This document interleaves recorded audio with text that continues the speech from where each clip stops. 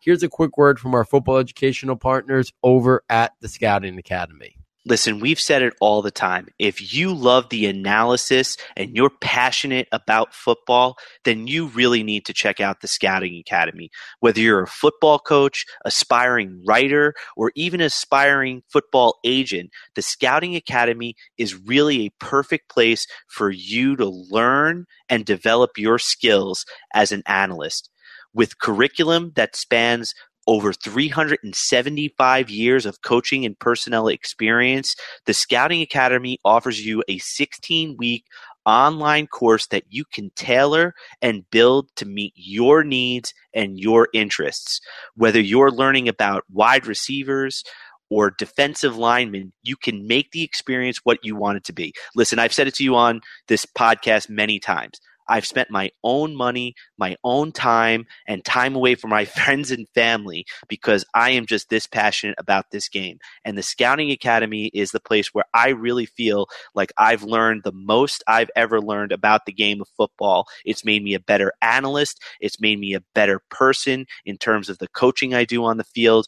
I can't say enough great things about it. If you have any questions about the Scouting Academy, please don't hesitate to reach out to Dan Hatman on Twitter or reach out to the Scouting Academy online via email.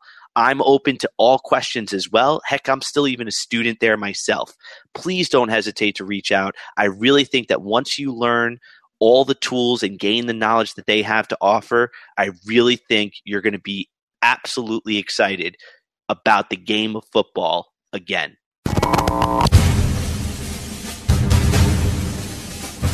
This is the Saturday to Sunday Football Podcast. This is where it all counts. This is why we're here.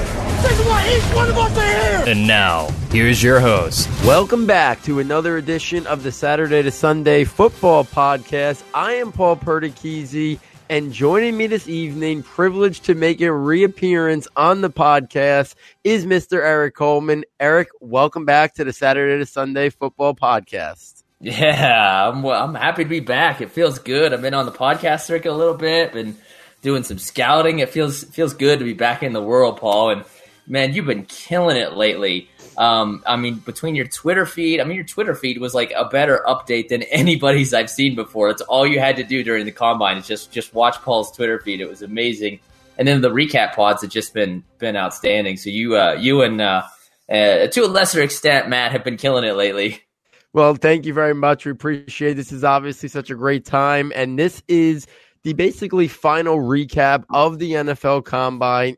You know, Eric just mentioned I was putting out those instant reaction pods, those very, 18 to like 28 minute pods, with my instant reactions. The previous episode, I kind of wrapped up the offensive side of the ball with a little bit of a fantasy spin, an NFL draft projection. And I said, let me wrap up the defense. Let me bring on Eric. We were talking a lot, during the combine on Twitter.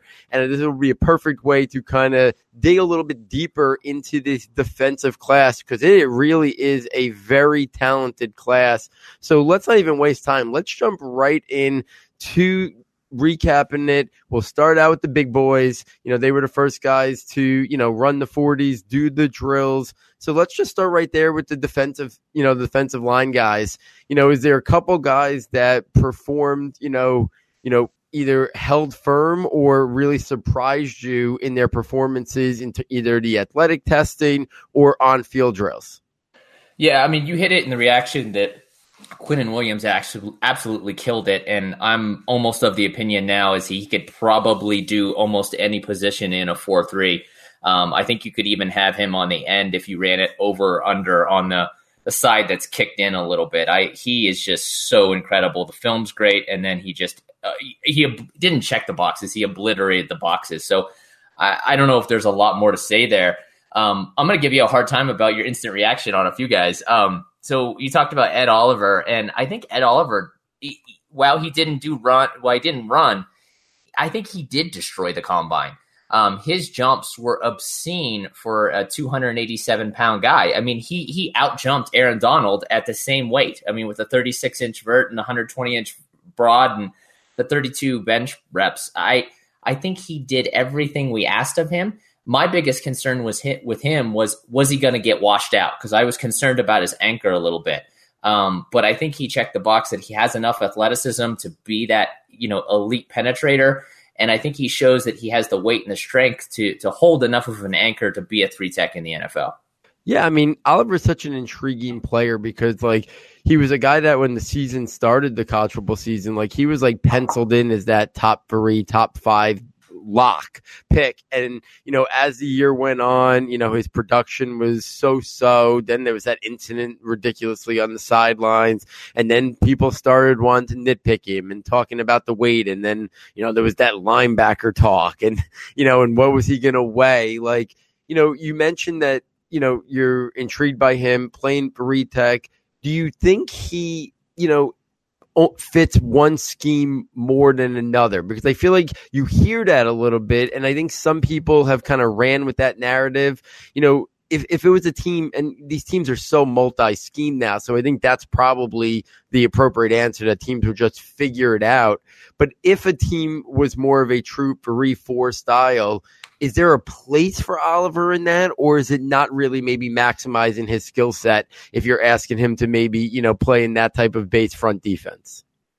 I mean, a true traditional 3-4, maybe more like Pittsburgh runs around that fire blitz scheme, then I'd struggle to see where he fits in. But a lot of 3-4s, they run over or under, which kind of gives you some people in the middle or one gapping. So as long as he is somewhere between the 5-techs and he's one gapping, I don't think you can do it wrong. Yeah, I mean, I think that makes sense because I know obviously in New York, there's been some talk about if the Giants don't take a quarterback, that he'd be an intriguing piece to add to the defense. James Bettcher likes versatility. Obviously last year they finally moved away from that, old school, very traditional like 4-3 defense. They did more 3-4 looks, but they do a lot of different schemes and looks there. So Oliver would be a guy that they don't really have that penetrating, a defensive tackle to get into the backfield. I know you mentioned Quinnen Williams. Do you remember a player that he even remotely resembles? I feel like he's such a unique player. I don't see Aaron Donald. I see bigger, type of player. To me, he's such a hard person to kind of put a comp on a guy that he kind of resembles. Is there any NFL player or any prospect over the last 5-6 years that even you say yeah, I can see a little bit of this guy in him, or is he just his own unique, unicorn almost himself? I think he is a unicorn. I guess, I hate comps and he's wicked hard to comp, but maybe DeForest Buckner, but a little more interior focused DeForest Buckner. Maybe that's where I'd go with it. Similar sizes, both massive, both very athletic for their big size. Yeah, absolutely. I mean, he just looks super, super impressive out there.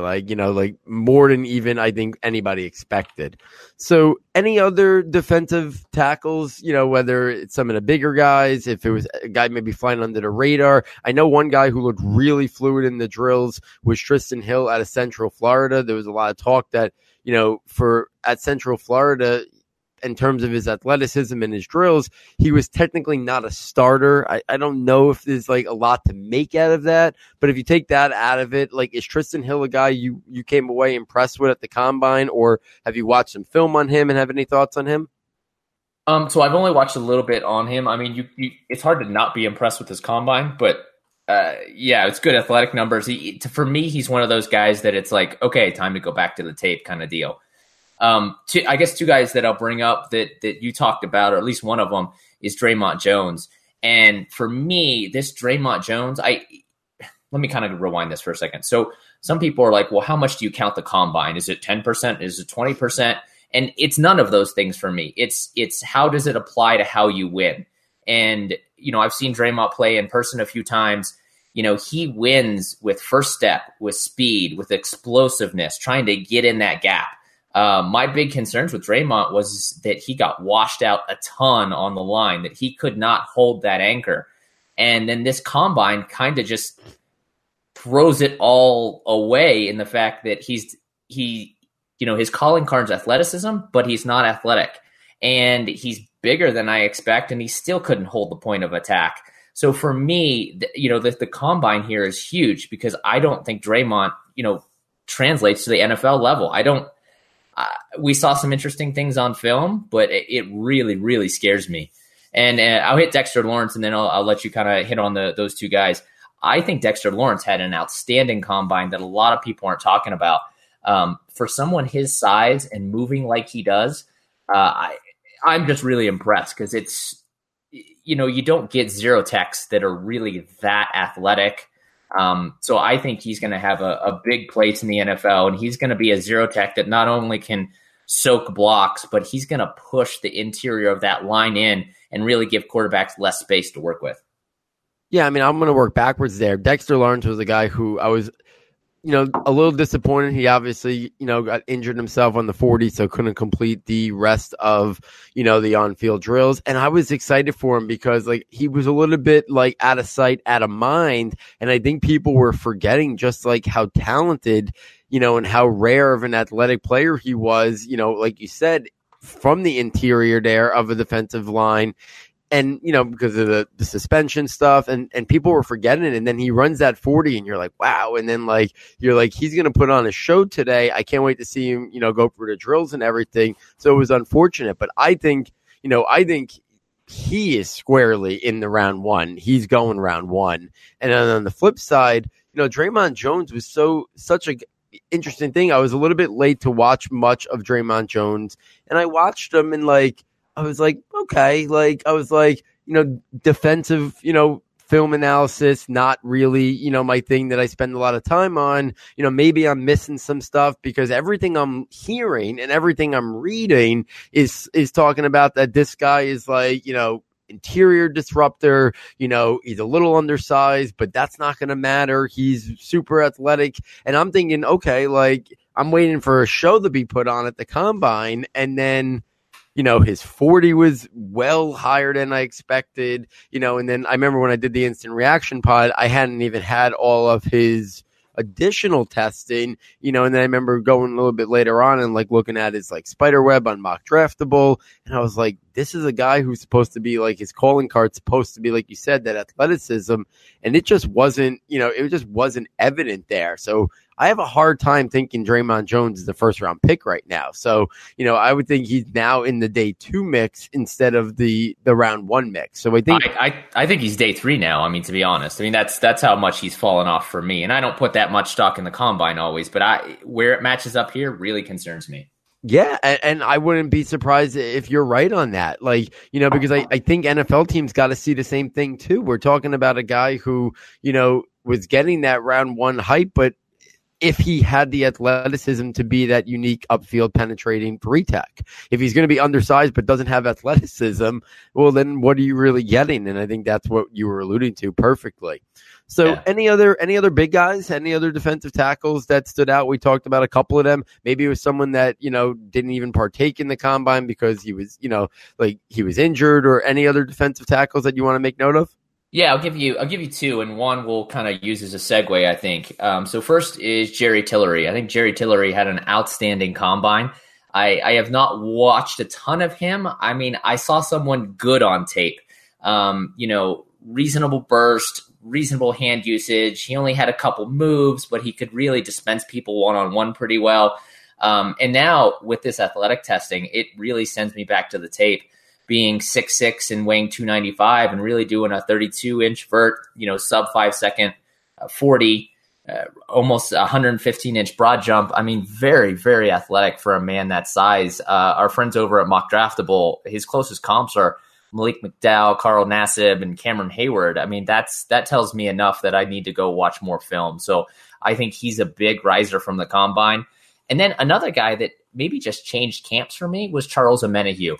I didn't know whether to put him inside or outside. I think he weighed in and was measured big enough, and his explosiveness, he looks more like an interior defensive lineman to me, or maybe a 5-tech. But he's somebody that I'm more evaluating in that realm now. So where are you with those guys? Yeah, I mean, I think Tillery right there, and it's interesting. You brought up some of the comps there for Tillery, and I think it does speak that. Do you believe when you've seen Tillery? Do you think that's his best position would be to be a 5 tech in that 3-4, or do you think he can be a more traditional defensive tackle, even in a 4-3, sub packages, nickel, all different stuff like that? Because some of those comps that you were just talking about, to me kind of sounded like, he was more fitting the profile of that 5 tech, and that's what I thought I saw when I watched him, that I thought that would be his best position. But I did say in my notes that I thought he can play inside in a 4-3 and especially get some pass rush from there as well. Do you think that's Tillery's best spot if we were going to try to say where would be his most ideal location? Yeah, I like him in that 5 tech spot. I thought the Cameron Hayward was a neat comp that comes up. But I think he could play a 3. He could play a 5 tech in a 3-4. He could even play a 5 tech in a 4-3 under or over. So I think, and that's why I brought up Amenahue, is I see Amenahue in the kind of the same vein. Is that where, did you get a different take on Amenahue based on this combine? Yeah, I mean, I thought that, I thought he was a guy who, I know he ran with technically the defensive end edge group, but I thought he, in my notes, I had written down that he was more of a D-line guy. Like, I didn't see a scenario where he was going to be a guy that I thought stood up as like a 3-4 outside backer. So I think Amenahue belongs in that group that we're talking about, like Tillery. I think there's a little bit of a multiple round distinction between them. I can see Tillery going in round 1. I think Amenahue may be more of like a round 3, on that cusp, like round 3, round 4. And I think Tillery is more of like a round 1, round 2 guy. So I think there's some talent distinction between those two, but I think stylistically, positional, what they provide, I see them in similar lights. I just think there's a little bit of a talent gap. That makes a whole lot of sense. I think those are the big hitters, and I mean, we could dig in here, but we're going to be here all night, and I know we want to get to edges. So do you want to transition us over there? Sure. So let's go to edges, and let's start right at the top. Obviously, in consideration to be the first pick in the NFL draft, if the Arizona Cardinals do not draft Kyler Murray, and if that's the case, then San Francisco probably runs the cards to the podium pretty quickly, and that would be Nick Bosa, out of Ohio State. Was it more of checking boxes for Nick Bosa? It kind of like, when I remember thinking back to, the instant reaction pod, I don't know if I gave him as much credit as I think I should have when I saw his complete picture. I mean, his change of direction drills were outstanding, so by the time he finished all of his athletic testing and all his athletic drills, he put together a very good athletic profile. Was it just kind of checking boxes for you, or did anything stand out with Nick Bosa from the combine, more better than you expected, or maybe left it a little bit wanting more in a certain area? I think he did what we expected. I mean, it's hilarious too. On Mock Draftable, his third most closest comp is Joey Bosa. I mean, they tested really, really freaking close. The only real difference is I think Nick was a hair more explosive and Joey did a little bit better in the agility drills. But so I think we saw exactly what we needed to. I've watched way too much Nick Bosa, and he just wears out tackles. I've never seen somebody win as many reps at the college level as he wins 1v1 on the edge. So, I think he's still pretty solidly the number one edge up there. But my dude Brian Burns is trying to make an argument. That's for sure. Absolutely, and we will pivot to Burns in 1 second. One thing about Nick Bosa, because my guess is you probably have seen more individual film on Nick Bosa than myself. Is there a place that again, let's take teams out of it because, it could be the Cardinals, it could be the 49ers, maybe it's the Jets or whoever. Is there a position that you think, when I watch him play, and it's kind of like his brother as well, like, I don't see a guy that I want to ever be dropping into coverage, which is sometimes what those 3-4 edge guys have to do at times. Like, are you concerned that he should be more of a traditional 4-3 defensive end, and that some of his greatness maybe could be mitigated a little bit if he's asked to be more in that 3-4 scheme, that where he maybe has to play in space a little bit at times, or you just think he's good enough that he'll figure it out? I think he's good enough he's going to figure it out. But even if he's for some reason called a linebacker, remember Khalil Mack was a linebacker technically for such a long time, and there's very few times that we ever saw him drop into coverage. And technically the Chargers, when Joey Bosa went there, were a 3-4 unit, I believe. Yeah. They just ran it over or under, and he lined up like a more traditional 6 or 7 tech, and they knew how to use him. I expect Nick Bosa to really end up lining up anywhere from 6, 7, 8 tech, somewhere in that realm, and doing what he's does best is holding the edge and getting around the edge. And it'd be hard to screw it up. Yeah, and listen, these guys are so close to each other. This might be an impossible question to answer. Is there one of the brothers that you would say going into the NFL that you liked a little bit more? Like, is it? Listen, their athletic testing was almost identical. Is it impossible to even say I like this brother more than the other one? I thought Nick would test a little bit better, but it's so damn close. It's really hard to say that. So I think they're even right now, which is a heck of a statement to say. Yeah, I mean, it's amazing. 2 brothers with this close apart, listen, I guess we've had the Manning brothers. So, I mean, it's not the first time that this has happened, but I mean, it is remarkable nonetheless that, within a few years, 2 of these guys, at the top of the draft, very much similar style players in terms of how good they could be at the next level. So let's transition this over to Brian Burns. Right at the top, like, I think the first thing that he checked off at the combine was his weight, right? Correct me if I'm wrong, but that seemed to be, I was a little bit late to the party on looking at some of these defensive guys, but that was an area that I think some people had, grave concerns about, right? That, that was maybe why he wasn't being talked about as much as he should have been as some of these other guys, because people were a little worried that he was going to come in at 228 or 230. Is that correct?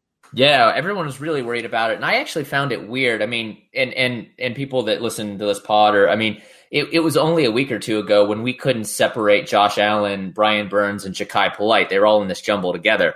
And I actually thought, even though Brian Burns was probably lighter of the 3, that he held the point of attack better than any of them, because just his hand usage, his length that he has, I feel like that technique helped him more. I think that opinion might have been a little lower, but I think this weight solidifies that he can play a legit defensive end position. And, one thing about Burns is, do you think now, with that weight that he put on, do you think it's weight that he can keep on? Obviously, it didn't impact the weight that he had. It didn't impact his athletic testing or how good he looked in the drills. But do you think he is someone who's capable of being an every down defensive end in a 4-3 team, or would his run defense potentially be an area, that could hinder him and hinder a defense? Or do you think he could be more of I think I mentioned on the Instant Reaction pod, could he be that speedy edge defensive end, a little bit undersized, like a Robert Mathis, who used to just, be great at getting around, in that, on the turf there in Indianapolis and play a 4-3, even though maybe Robert Mathis's best position in his career would have been more of a traditional stand up 3-4, edge rusher. Do you think Burns could play that position, or would his run support and run defense potentially, be a hindrance to defense? I think his run support's probably passable at the NFL level. I'll put it there. So if that's what you need him to do, you can do that. But let him pin his ear back, put him at a 9 tech, and let him get after it. It's probably the best way. He has extraordinary bend. He has some of the best counters in this class, I think. I don't know if you heard the Draft Network had him on for an interview, and it was just outstanding. He's such a heady player. They asked him what his favorite pass rush move was, and he actually broke it down. He said, well, my favorite pass rush move is this, but my most effective pass rush move is this. And he broke down the plan that he has and how he always has a counter in his back pocket and how he goes to it. I mean, that smart of an individual with this athleticism, I think he's going to be special. And you wonder if, I'm someone who follows Florida State very closely. You wonder if his appeal and his, how excited people were about him. You wonder if it took a little bit of a hit of just how poor Florida State has been in the last couple of years.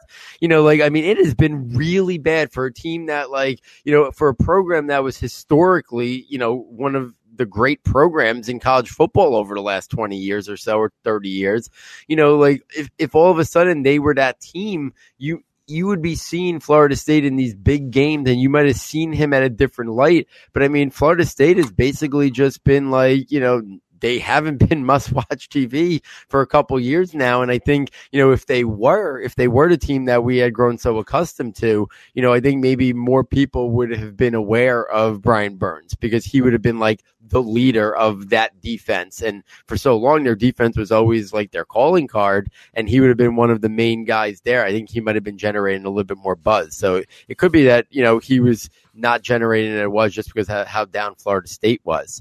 So you mentioned them. So let's just talk about them and get them out of the way.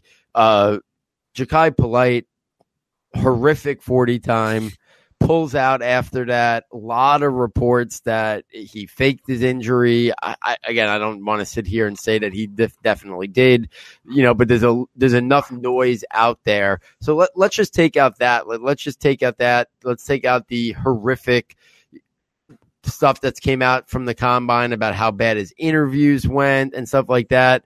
You obviously have watched him on film.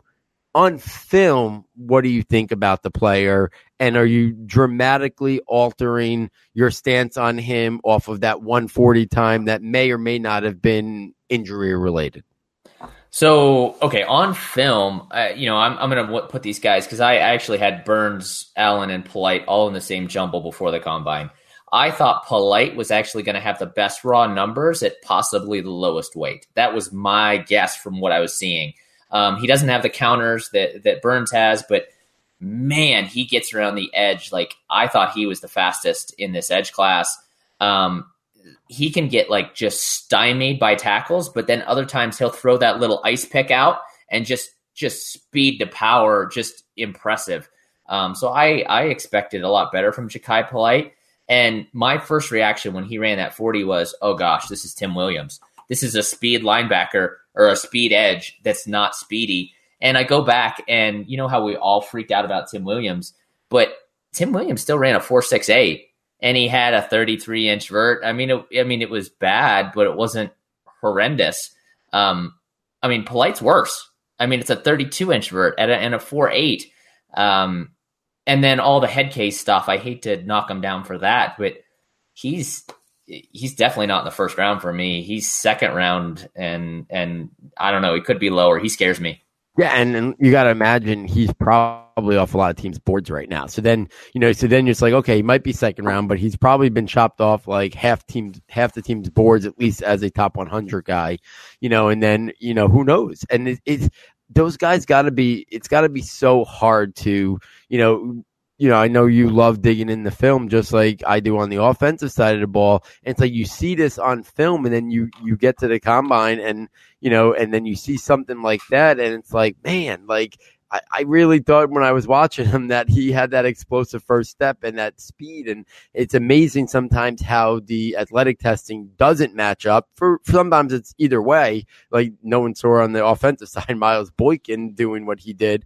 So it happens both ways sometimes, good or bad. But it is fascinating sometimes, when we see, that happen. And I think for Polite, it's going to be interesting to see if he does everything at a pro day, what the results are, and then see if he can kind of swell this negative momentum right now and see if he can at least kind of, calm that a little bit to maybe at least still be in consideration for day two. And I think that's now the question, like, could he at least weather the storm and be considered in day two? I think is probably the best he can do right now. So if Polite is one guy going the other way, I know we talked about him a little bit on Twitter, back and forth a little bit. There probably wasn't more of a winner in terms of checking boxes and impressing in terms of the drills and stuff from the edge group than Montez Sweat out of Mississippi State. So thoughts on him? I know in some communicating with you on Twitter, you were a little bit maybe surprised, if I remember correctly, in terms of his change of direction drills. Were you maybe a little bit concerned that he was going to show some more stiffness there, and that was an area that surprised you? Yeah, completely. His whole combine surprised me. We knew there was somebody relatively fast that using the silly scouting term could, convert speed to power. And we saw that in the Senior Bowl where he was that the Senior Bowl? Yep. Yeah, he was like blowing over people. I didn't see this coming. 7-second 3-cone at 260, that's pretty dang good. But I did not see bend on the field. I did not see somebody that got around the edge like that. So, yeah, he's a riser. I just don't know, because I didn't see this on film. So I don't know where to put him now. I mean, I guess he's solidly in the first round, but could you really put him above Josh Allen? He's not going to go, he can't go above Brian Burns for me, because Brian Burns had an outstanding combine, and I think he was better on film and has better technique. Yeah, I'm right there with you. I prefer Burns as well. If the Giants, again, I'm misusing them because they're sitting there right there at 6, which is one of those spots where if they don't go quarterback, they're going to be looking, I think, at an edge guy. So it's easy for me to kind of use them here as like a pivot. Like, I'd prefer Burns. I have a feeling that they would probably go Sweat, just from what it sounds like Gettleman ridiculous philosophy is, and Lance Zierlein, who is one of those guys that when he says certain things, I do think he has got some plugged in connections. And he said something a day after the combine ended, or maybe the day after Sweat ran, that somebody asked him a question, and he said something along the lines, if you're someone that does mock drafts and you don't have them in your top 10, throw it out and start your mock again. And it was wow. It was like one of those things that he was basically saying, not a potentially top 10 pick. He was now saying whatever he was hearing sounded like he's definitively in there, which is crazy. Because I thought he was more a guy that I watched him in the Senior Bowl. I was like, okay, this guy definitely could be in that 20 to 32 mix, I thought, in the back end of round 1, but it was a deep edge group. At that time, Polite was ahead of him on most people's boards, and now it's okay, top 10, that's, you start thinking okay, 2 or 3 quarterbacks are probably going to go in the top 10. And then you got Williams and Bosa and Allen, and you're already at 6 guys. And it's okay, he's going to be one of those guys in there. Does that mean he might actually go over Brian Burns? I don't believe that should happen. But clearly there's people thinking that it could, because, you have Burns, you have, Montez Sweat, you have the linebackers, which we'll get to later. And then you have the next guy that I'm going to use this kind of as a pivot to, is Rashan Gary. What do you make of Rashan Gary? What position should he play in the NFL? Is he really a guy that just didn't put up good production, but we're to believe that he's going to be a really good to great NFL player and warrants a top 10 or top 12 pick? Because it sounds like he's in that mix too. And I'm not even sure what his perfect position is. Can you help clear some light for me on Rashan Gary and what to make of him? I'm not going to be able to say anything amazing about Rashan Gary. I didn't know what to do with him. I thought he was a little more of an edge than an inside guy. I've seen lots of scoutish type people say inside people that transition to outside in the NFL do really well because they have better hand usage and they've learned things like that. That may be true with Gary. I mean, I think Gary's probably going to do better as a defensive end and, the common term, and then kick inside on NASCAR front or whatever you want to say, that type of really pass rusher, if you will. I mean, his combine was also just nuts. His closest comp physically is Bradley Chubb, which is pretty mind blowing. Both of those guys had crazy. They're going to get drafted in the first round. I just don't know. Is it all going to translate? Not a clue, man. How it just blows my mind. How could you be that ridiculously physically athletic and not dominate? I feel like we've been hearing about Gary way longer than even Sweat. And Gary was this massive, I think one of the top recruits in the entire country. Top 3 or top 5. I remember hearing his name for years. And it's just how do you not dominate on a regular basis if you're able to do those type of things with athletically with that size and frame? It sometimes it baffles me. And he's a guy that's NFL teams drool over what they think these guys can become, but he played at Michigan for 3 years. And it's okay, why were you not dominating? And it's tough sometimes, to try to know, listen, sometimes it's obvious a guy's put, Calvin Johnson or Julio Jones didn't put up the massive collegiate statistics because it was part of like the offense, but you saw their individual greatness. It was just opportunity, like target, the amount of targets they saw. But like on the defensive side, guys, it's like, it's hard. It's like, I wouldn't say he was playing out of position because I think he can play a variety of positions. So it's interesting to try to, what to make of him for that lack of production. Just to drive it home, he was the number one player in his recruiting class, and his actually 24/7 sports composite, I actually have never seen this before, is a 1.0. I've actually never seen a 1.0 score. Wow. I mean, you couldn't have been a bigger, recruit than he was. Wow. I mean, that is the elite of the elite, in terms of high school prospects, going into the college. So if he doesn't have the production, one guy who did have the production, and I'm interested to kind of hear your take on him, is Clelin Ferrell out of Clemson. Is he a guy, again, not the athletic freak or even remotely in the same athletic stratosphere of a Rashawn Gary, a Montez Sweat? Like, what do you take on Ferrell? Because he's much more of great production, good technique, great run, run and edge setter. What's your make on him? I think he is a super safe, traditional defensive end pick. He put it on film. He knows how to stack and shed. He can get around. He has some nice hand control. He checked the boxes at the combine. He's 6'4" and change. He's 260. He's got big hands. He's had a reasonable 3-cone. Nice on the bench. I think, I don't want to equate it to Bosa, but he did like we expected, I would say. Even though he didn't run the 40, I think he he was what we expected. I think he's a mid to late first round, a very safe defensive end pick. Yeah, I mean, I think that's literally, those are the perfect words to describe him. Like, you kind of know what you're getting, and he's going to be a guy who probably settles in like that 7 to 9 sack range. Maybe he occasionally gets 10, but like, I don't think he's a guy who's going to, be an elite sack guy like 15 or ever like that. I think he's a really rock solid plug and play defensive end.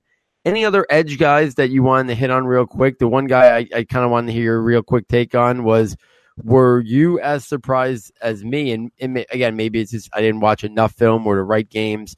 I was not expecting Chase Winovich to test out and look that good as an athlete. I watched obviously Michigan, a lot of big games, and I watched him play it, in those games. And he was obviously one of the big names on defense with Rashawn Gary.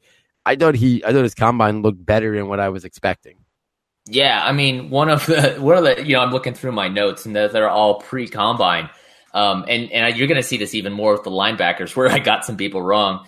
But, the first thing I said is not explosive, not bendy. I didn't expect what he put up. I mean, it's one of those ones where, and I haven't done him, is that I need to go back to the tape and reevaluate what I saw, because as unbiased as we want to be, I think anytime we go in with preconceived notions and bias confirmation happening. So I want to challenge everything I know and go back and watch him again.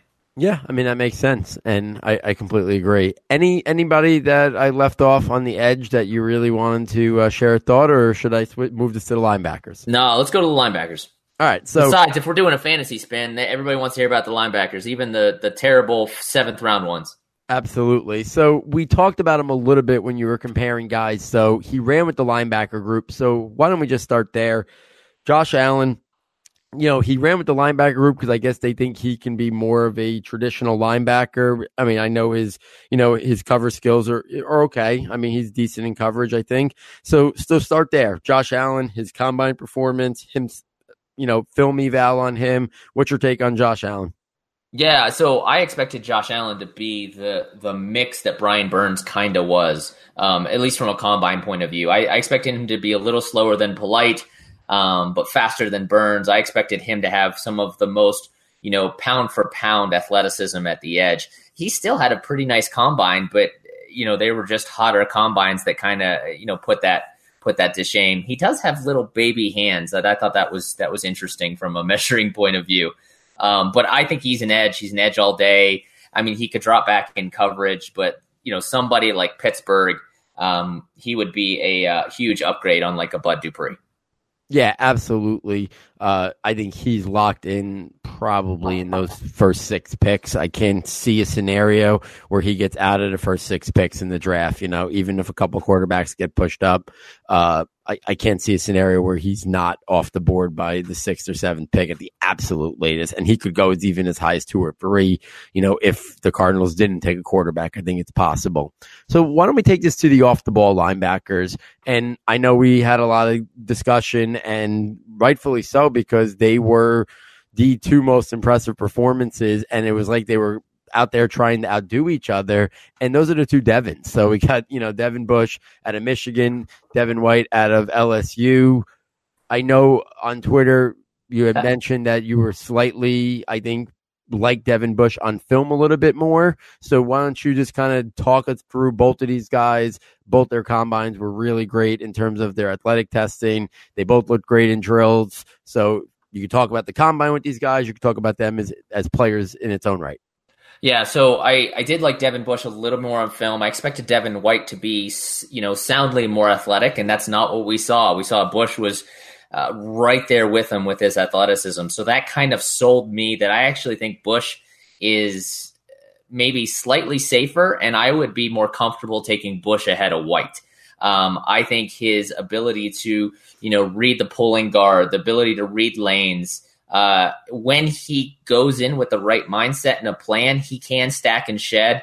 Those short arms kind of sometimes show up when he gets, eaten up by a block, but I think it's more a fundamental of him not having a plan. It's kind of, do you remember watching Raquan McMillan in school? Mm-hmm. Like sometimes he was almost too enthralled with just hitting the block as hard as he could. Like instead of, consciously going in is I'm going to hold this guy off and shuck him to one side or the other so I can make this tackle. Bush sometimes over pursued, but I think White, is maybe, he over pursued more. It was obvious he didn't know when to like spill or squeeze the block. He'd vacate when he was the vice and go to force. I mean, I just saw lots of mistakes in Devin White's game. And the other thing that I think people aren't talking about, or at least I haven't heard it a ton, is everyone's like, I really like Devin Bush, but his size is a concern. Well, Devin White only measured in at 6 foot and a 32-inch arm length and a 75-inch wingspan. Devin Bush is 5'11", with actually a bigger wingspan, but little shorter arms. So if your reason to put White ahead of Bush is size or frame, I don't understand that. Yeah, I mean, listen, I think you make some good points there, and there that size and frame talk, because I had somebody, correct me, on Twitter as I was sending, my hundreds and hundreds of tweets, because I had in my notes there listed collegiate weights and heights, and I hadn't really checked in on the day before, with so much going on, I hadn't checked in at what their actual measurements were. And I think some of that narrative probably came from the fact that I think in terms of what their colleges listed them at, it looked like there was more of a size discrepancy. Yeah, I was listed at 6'2". Yeah, I mean, that's a massive difference. So if you're saying 5'11" to 6'2", and then you want to say somebody's, size checks out better, well, 5'11" to 6'2", I can get that. 5'11" to 6'0", we're talking nothing. We're talking, very minimally. So I think that narrative was probably more a part of what their listed weights, what their listed measurements were for college. And now the combine kind of, said, okay, this is the truth. They're much closer size frame, so that really shouldn't be something used in any distinction between the 2 players. Now, these 2 guys are great prospects. Last year, you weren't around, you didn't come on the pod, so I didn't get your take on where do these guys stack up with like Roquan Smith last year? Like, do you think they are on that caliber of a player? Roquan Smith, I forget off the top of my head, he went in the top 10, top 12, the NFL draft. Do you believe these guys warrant the same as what Roquan Smith went last year? Do you think they're that kind of caliber prospect? Another young guy, Deion Jones, who's more of a day 2 pick, who's been fantastic at the NFL level. Like, do you think these guys are like those type, they have that kind of upside, like a Roquan Smith, like a Deion Jones? So I think Roquan had better film. I think he had more consistent film than both of these guys. So I think he was a safer prospect from that point of view. I think Deion Jones was. I actually think Deion Jones is probably a worse prospect than White and Bush. He was more inconsistent tackling on film. He seemed to me aside from the school thing, I mean, him and Devin White, that's actually a pretty good comp because Deion Jones had some tackling problems. Devin White tackles high. I see some of the same things, and Deion Jones turned into an amazing NFL linebacker. So probably Devin White will as well. I just think Bush is a hair safer, and with his athletic testing, that really alleviates some of my concerns with Bush. Yeah, and listen, all signs, especially after their combine performances, I think both of those guys are going in round one. I'd be surprised, selfishly, I'd love one to fall to the top of the second round and the Giants take one, but I don't think that is going to happen anymore after what we saw, at the combine. So let me open it up to you because those are the three guys that obviously most well known. Who are some other guys, whether it was the combine, whether it was on film, that you really want to talk about that, you think are intriguing prospects? All right, so I'm gonna hit you, super speed here, and then you pick out the couple guys you want to talk about. So Joe Giles Harris was a big drop. I actually comped him to Denzel Perryman, and he actually tested a lot like Denzel Perryman, but he's super stiff, and he actually is not as big as I hoped, and he's a big faller. Ben Burr-Kirven did test well, but man, on film, he just reacts so dang slow. It's like he's just chilling, hanging out, chopping his feet, waiting for the thing to happen. He ended up with a good PFF grade, but I am not sold on Ben Burr-Kirven, but there's a lot of hope, and a lot of people are excited about him. And so Bobby Okereke, help me with this pronunciation. Okereke? Yeah, I think it's Okereke. I think something. I struggle with his name. Anyway, he's pretty good in man, but he's lethargic in zones. Same kind of thing. He had good testing, but I'm not completely sold. The guys that stood out to me, first one was Jermaine Pratt, and I actually was one of the few people that had Pratt over Joe Giles Harris because I thought Pratt was a better tackler, and he was more athletic, and he kind of proved that at the combine. He has a lot of things that he needs to clean up. But I think he's flashed everything that we need to see. Two other guys that really stood out were Ty Summers and then Cashman. Both of those guys had outstanding combines. There's a lot of hype on Cashman right now. He is extremely disciplined, but if you had size concerns about Bush, then you better have them about Cashman because Cashman has about, like half the wingspan that Bush does. So, and it shows up on films. His ability to tackle outside his frame is really, really poor. But he's very athletic. He can run with guys. I love his instincts. He's extremely disciplined. So Cashman is a huge, huge riser. And I think Ty Summers is. The hype hasn't caught up to Summers yet, but I actually like Summers more on film.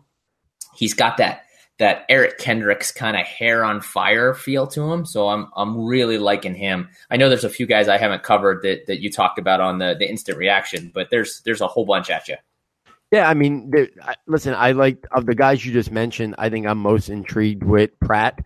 I think, the former safety conversion, I think that adds to, some coverage ability, in the NFL today, there's so much about speed and so much about being able to cover. Running backs and tight ends are so much more a bigger part of the pass offense. So a guy that has a background as a safety, making the conversion to linebacker. I mean, I know we talked about him a little bit on Twitter. And, for me, I think you told me that a lot of people seem to be down on him. And I was surprised with that because, again, so much of my focus is really, hearing what's out there on the offensive guys that I thought he was round 3, round 4. This must be where Pratt, is being talked about. People must like him. And then from talking to you, you're like, no, not really. He wasn't really getting that type of, recognition. So yeah. I thought he looked really good. I thought he looked really good in the drills. Yep. I was impressed with what I saw from him a lot. Yeah, I completely agree. I'm excited about Pratt. And like I said, those are some of the guys that are rising for me, Pratt, Cashman, and Summers. They're 3 guys, especially from an IDP point of view. If you're going to stay away from the Bushes, I think Mac Wilson's exciting, but I still have concerns about him, and we'll see what happens at his pro day. But those are 3 guys that I'm probably going to own in lots of IDP drafts. Yeah, and those are those guys that are probably, they won't go that early, and they'll be guys that you can kind of wait on, and they'll be great value. So a couple names. You just mentioned Mack Wilson. We didn't see anything about him this week, because he didn't do anything at the Combine. And then there was 2 other guys. DeAndre Walker out of Georgia ended up running with the line. Well, was classified in the linebacker group. I think some people might say he's more of an edge. And then also Christian Miller. Any thoughts on those guys? Because, they really weren't discussed much because they didn't do much. I think Christian Miller did some of the on-field drills, if I remember correctly. Any thoughts about those guys? Because it sounds like those guys are very much being discussed as early round 2 prospects.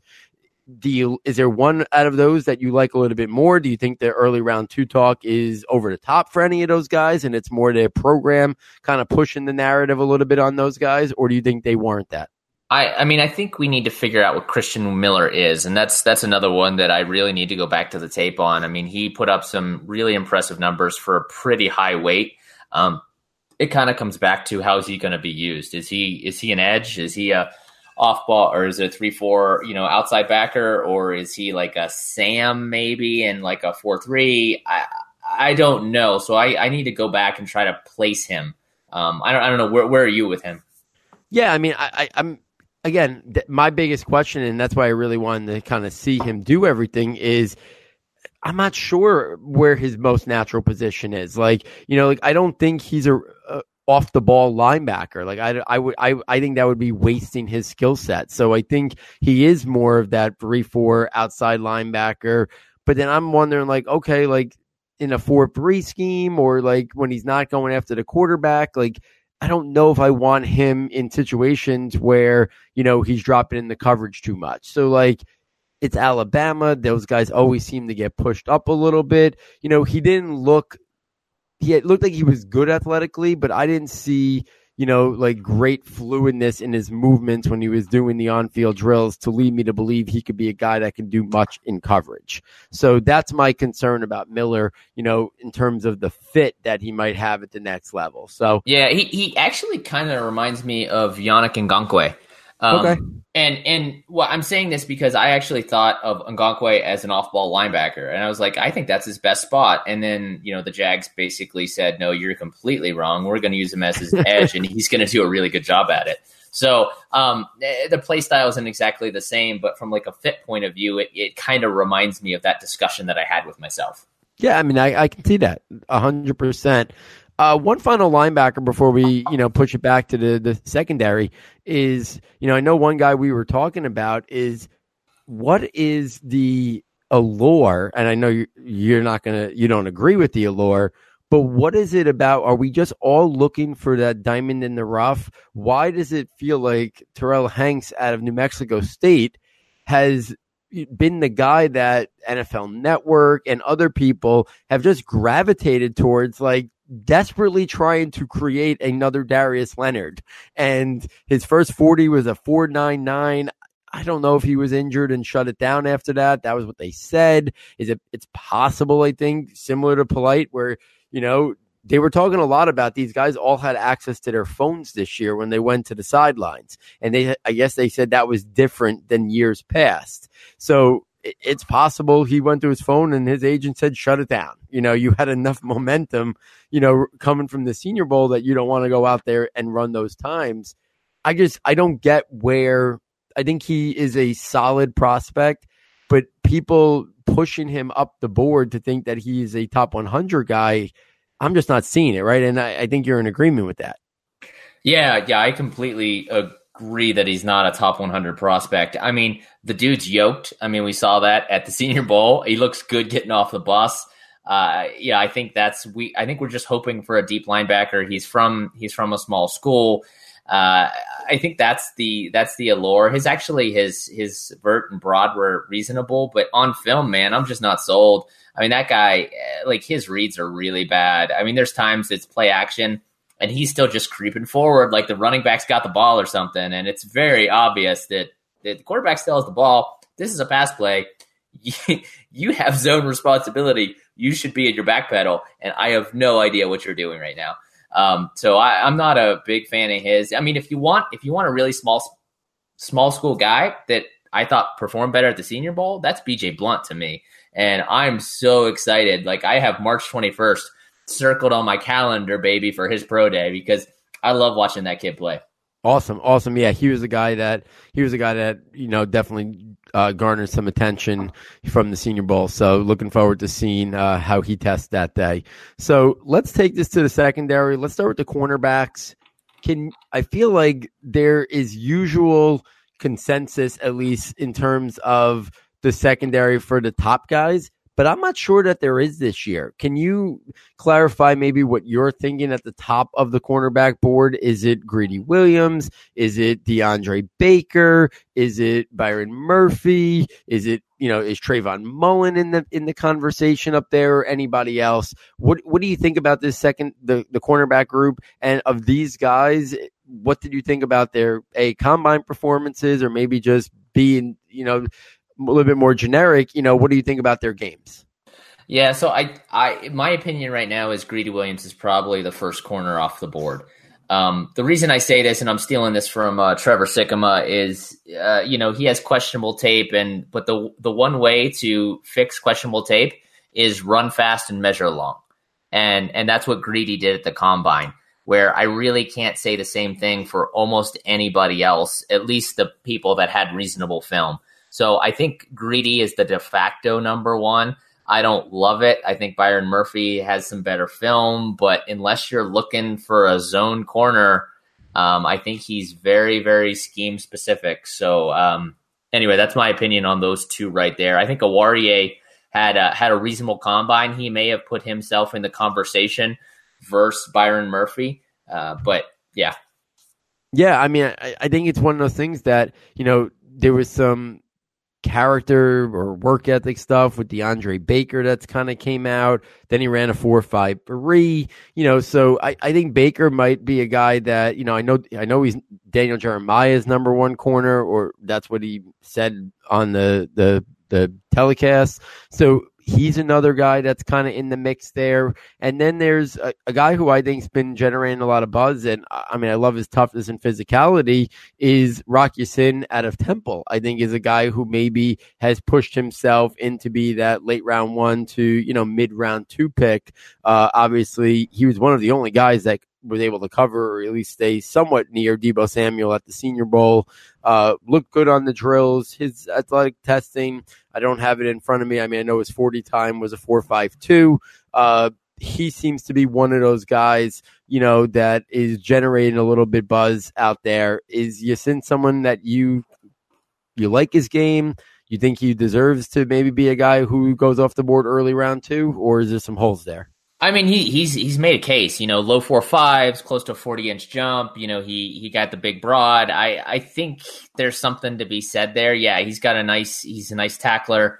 I think he's definitely moved up the board and made a strong case for it. I'm a little worried the hype's getting a little out of control, because I think overall this corner class is okay. Yeah, I think okay is the word to describe. I know, again, as someone who follows the Giants very closely, I know I've been interested when people have mentioned Sam Beal and where he would kind of fit into this draft class if he didn't come out in the supplementary draft. And listen, Dave Gettleman, I have my issues with Dave Gettleman a lot as a Giants fan, but I kind of think with this draft class, Sam Beal probably would have been a second or third round pick. So I don't think the Giants using that supplementary pick on him is something really to knock the Giants on. They need a corner. He probably would have been more of a, at worst, a third round pick, especially with this, lack of really great players at the cornerback position. So it's one of those years. It's just kind of an average year. I mean, is there anybody else that, that you kind of want to touch upon? I can throw a couple names out there if there's anyone that piques your interest. I know Corey Ballantyne, the small school kid out of Washburn, it has some fans since the Senior Bowl and then his performance at the Combine. You got the Johnson guys there, Lonnie Johnson out of Kentucky, Isaiah Johnson out of Houston, Justin Lane out of Michigan State. I thought looked really smooth in the drills the other day. I mentioned Trayvon Mullen before. Anybody from that group that, that you kind of want to share a thought on or about, or that you kind of has you intrigued? So the short answer is no, and this is where my bias comes out, is that I do, as much as I like being a scout, I play a lot of fantasy, so I don't focus a lot on the cornerbacks. I enjoy watching the first, the top 5, the top 6. The other thing is it's really tough for us. Without all 22, man, watching cornerbacks is super hard. So yeah, I haven't watched a lot of these deeper guys. Yeah, and I mean, and even one other guy who was getting a lot of buzz was Joejuan Williams out of Vanderbilt, and 4.65 and 4.69. I mean, that's gonna raise some concerns. Long speed was definitely not one of his calling cards and his strength, but I don't know if the momentum that he was pushing to be maybe a early day 2 guy could come to a screeching halt with those numbers. So that's gonna be interesting to kind of follow that over the rest of the pre-draft process. So let's take this to the safeties. Those guys more impactful in terms of the fantasy element.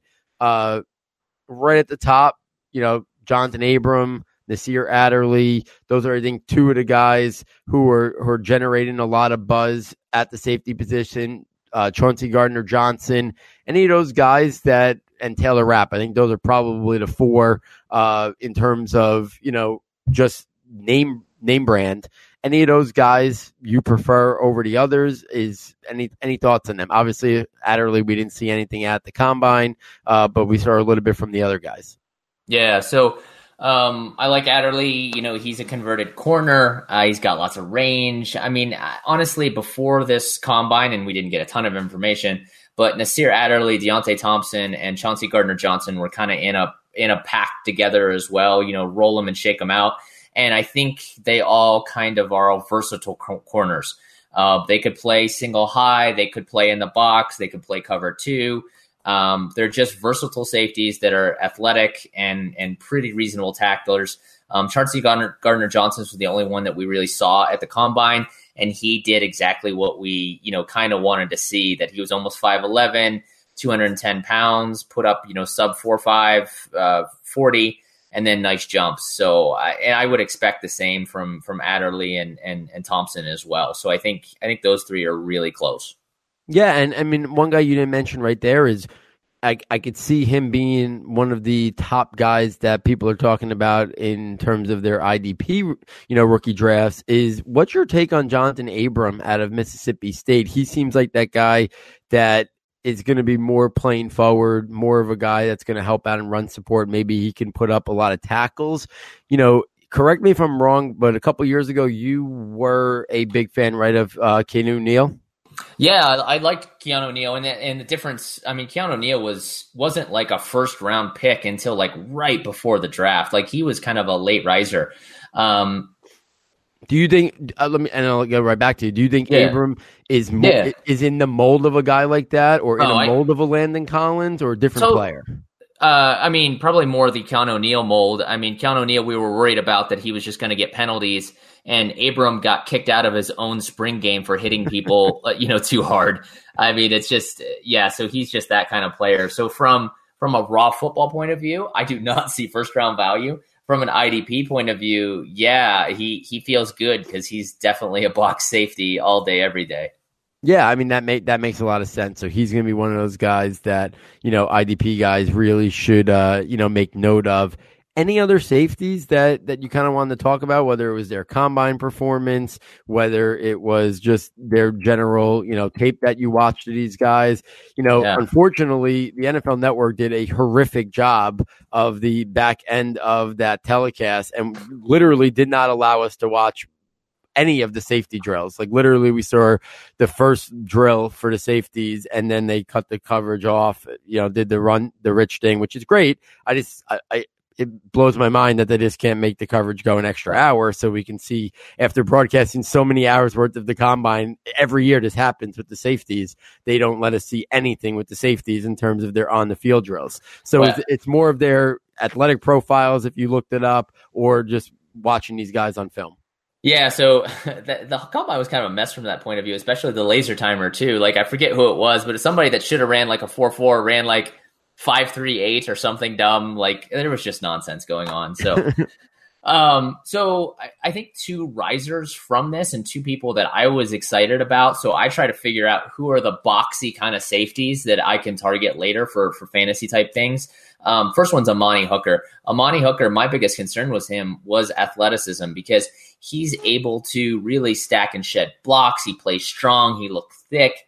Really high football IQ. He knew where to be. I really liked Amani Hooker out of Iowa. And then he went to the combine and just really put up nice numbers, 4.48, big 37-inch vert, 210 pounds, really nice 3-cone drill. I mean, everything that we wanted to see. Darnell Savage is kind of in the same mold for me. He could be a cover 2 safety, but he could easily be a box safety as well. Very nice tackler, plays strong in the box. He played really good coverage in that short, hook curl kind of area, but he was a little dicey in man, but had a really nice combine as well, down in the 4.3s, big, close to 40-inch vert. So those are two kind of more boxy guys that had really nice combines. Yeah, absolutely. And then another guy who we'll just mention, I don't know if he's as much of the box type guy. I think he's more of a free safety, but who tested out as an elite athlete was obviously Juan Thornhill out of Virginia. Yeah. Good cover skills, former cornerback. So I think he's not that guy that, might be a guy that goes in the top 100, but might not be the guy that translates necessarily to, your fantasy IDP leagues, because he might just be too far away from the ball. But I mean, that type of athleticism is intriguing nonetheless. Yeah, I think you could see Thornhill in the second round. I mean, the NFL really values single high free safeties, because that's a rare skill set to have the ball skills, the instincts, and the speed to be able to cover, the Earl Thomas type, if you will. That's really hard to find. So I bet, Thornhill moves up. Yeah, absolutely agree with that. Any other safeties that pique your interest that you want to talk about, or want to wrap it up? I guess I'll just hit a few. Malik Gant didn't test great, but I'm a huge fan of his. I mean, he is just slippery. He gets off blocks really well. He has lots of quick reads. He talks a lot of smack, which is really great too. I think that's really good. I was worried that he was going to be limited speed wise, and he kind of showed that he really was.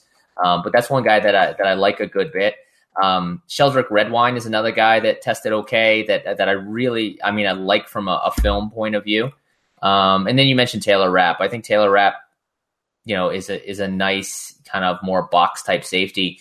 But the weird thing is the free agent safety class is bursting with talent. So if I was an NFL team, go sign somebody. Don't spend a high draft pick on any of these guys. Yeah, and listen, those guys, and the crazy thing is, we saw last year that safeties weren't really getting paid in free agency. So there's this massive, list of quality to high quality or great safeties available in free agency that you're going to be able to, listen, some of them are going to get paid, but some of them are going to get, probably not paid what they wanted, but teams are going to get really good deals and values on those guys. So like you're saying, I think some of these safeties could just get pushed down the board a little bit further, because of how many safeties are out there in free agency, which kind of comes back to what you were saying about Juan Thornhill, because going into the combine, I had next to his name 3-4 on that border.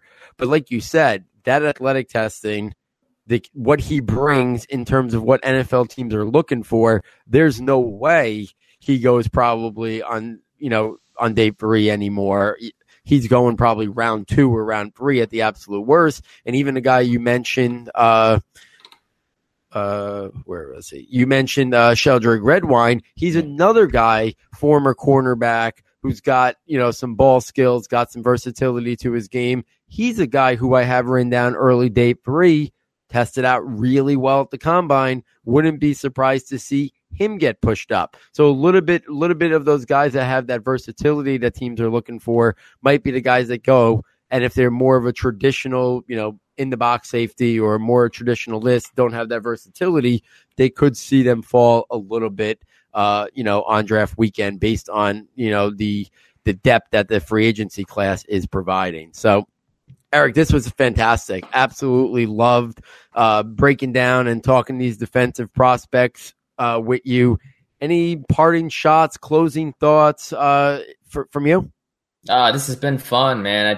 I'm reared up to get some pro day numbers, and I'm more excited to see the draft and see the fits and get excited how these guys are going to be used. So this has been a ball, Paul. I appreciate it, man. Absolutely, and we definitely look forward to getting you back on the podcast, whether it's before the NFL draft to kind of give some, IDP pre-draft rankings, whether it's before and after or just before or just after, whatever kind of fits your schedule. We'd obviously love to have you back anytime you want. It's always great talking to you. And, I know Matt wishes he would have been around tonight to talk with you as well. So hopefully next time Matt's around as well so we could all, talk it up. Yeah, definitely. Matt's. I know we chat in Voxer some, and that dude's getting way too heady for me. I think he's got way too many IQ points on me. Yeah, listen, he's next door to me every day at work, and he comes in, and I need him to when he leaves me Voxes, it's better than talking face to face sometimes because I at least listen to the Voxes 4 times to kind of say, okay, this is what's going on here. I need to hit the repeat button to definitely know what's going on there. But he's pushing the envelope in evals, and it's always fun to see that, to try to learn from others and just craft our skills. So with that said, thank you again so much, Eric, for joining us. Greatly appreciated. Thank you to David Nakano, our sound and tech engineer. Thank you guys. If you are enjoying the coverage that we have been providing for you, please get over to the website. The quickest way now to get there is s2sfootball.com. You can still type it out as well. That will bring you to the website. And if you want to support the show, please click on the premium content tab. Purchase the premium notebooks. You get all 4 notebooks for $9.99. You get the scouting notebook, which has over 100 player profiles. You get the draft rankings notebook, which has all our rankings, draft, dynasty rookie tiers. You get the freshman notebook late March, early April with scouting profiles on many of the top incoming freshmen. And then you get the draft projections notebook in April, which has a tab for every single position, offense and defense, their measurements, some traits about the player in order of how I projected to go on NFL draft night. And then a tab for my projections for the first 32 picks, the top 100 picks, and then every pick in the NFL draft. It is the best way to support the show and help us grow and continue to do what we're doing. If you can't do that, please get over to whatever podcast app you're using, rate, review, and subscribe. So on behalf of Eric, on behalf of David, Matt, and myself, thank you for joining us, and we look forward next time taking you from Saturday to Sunday.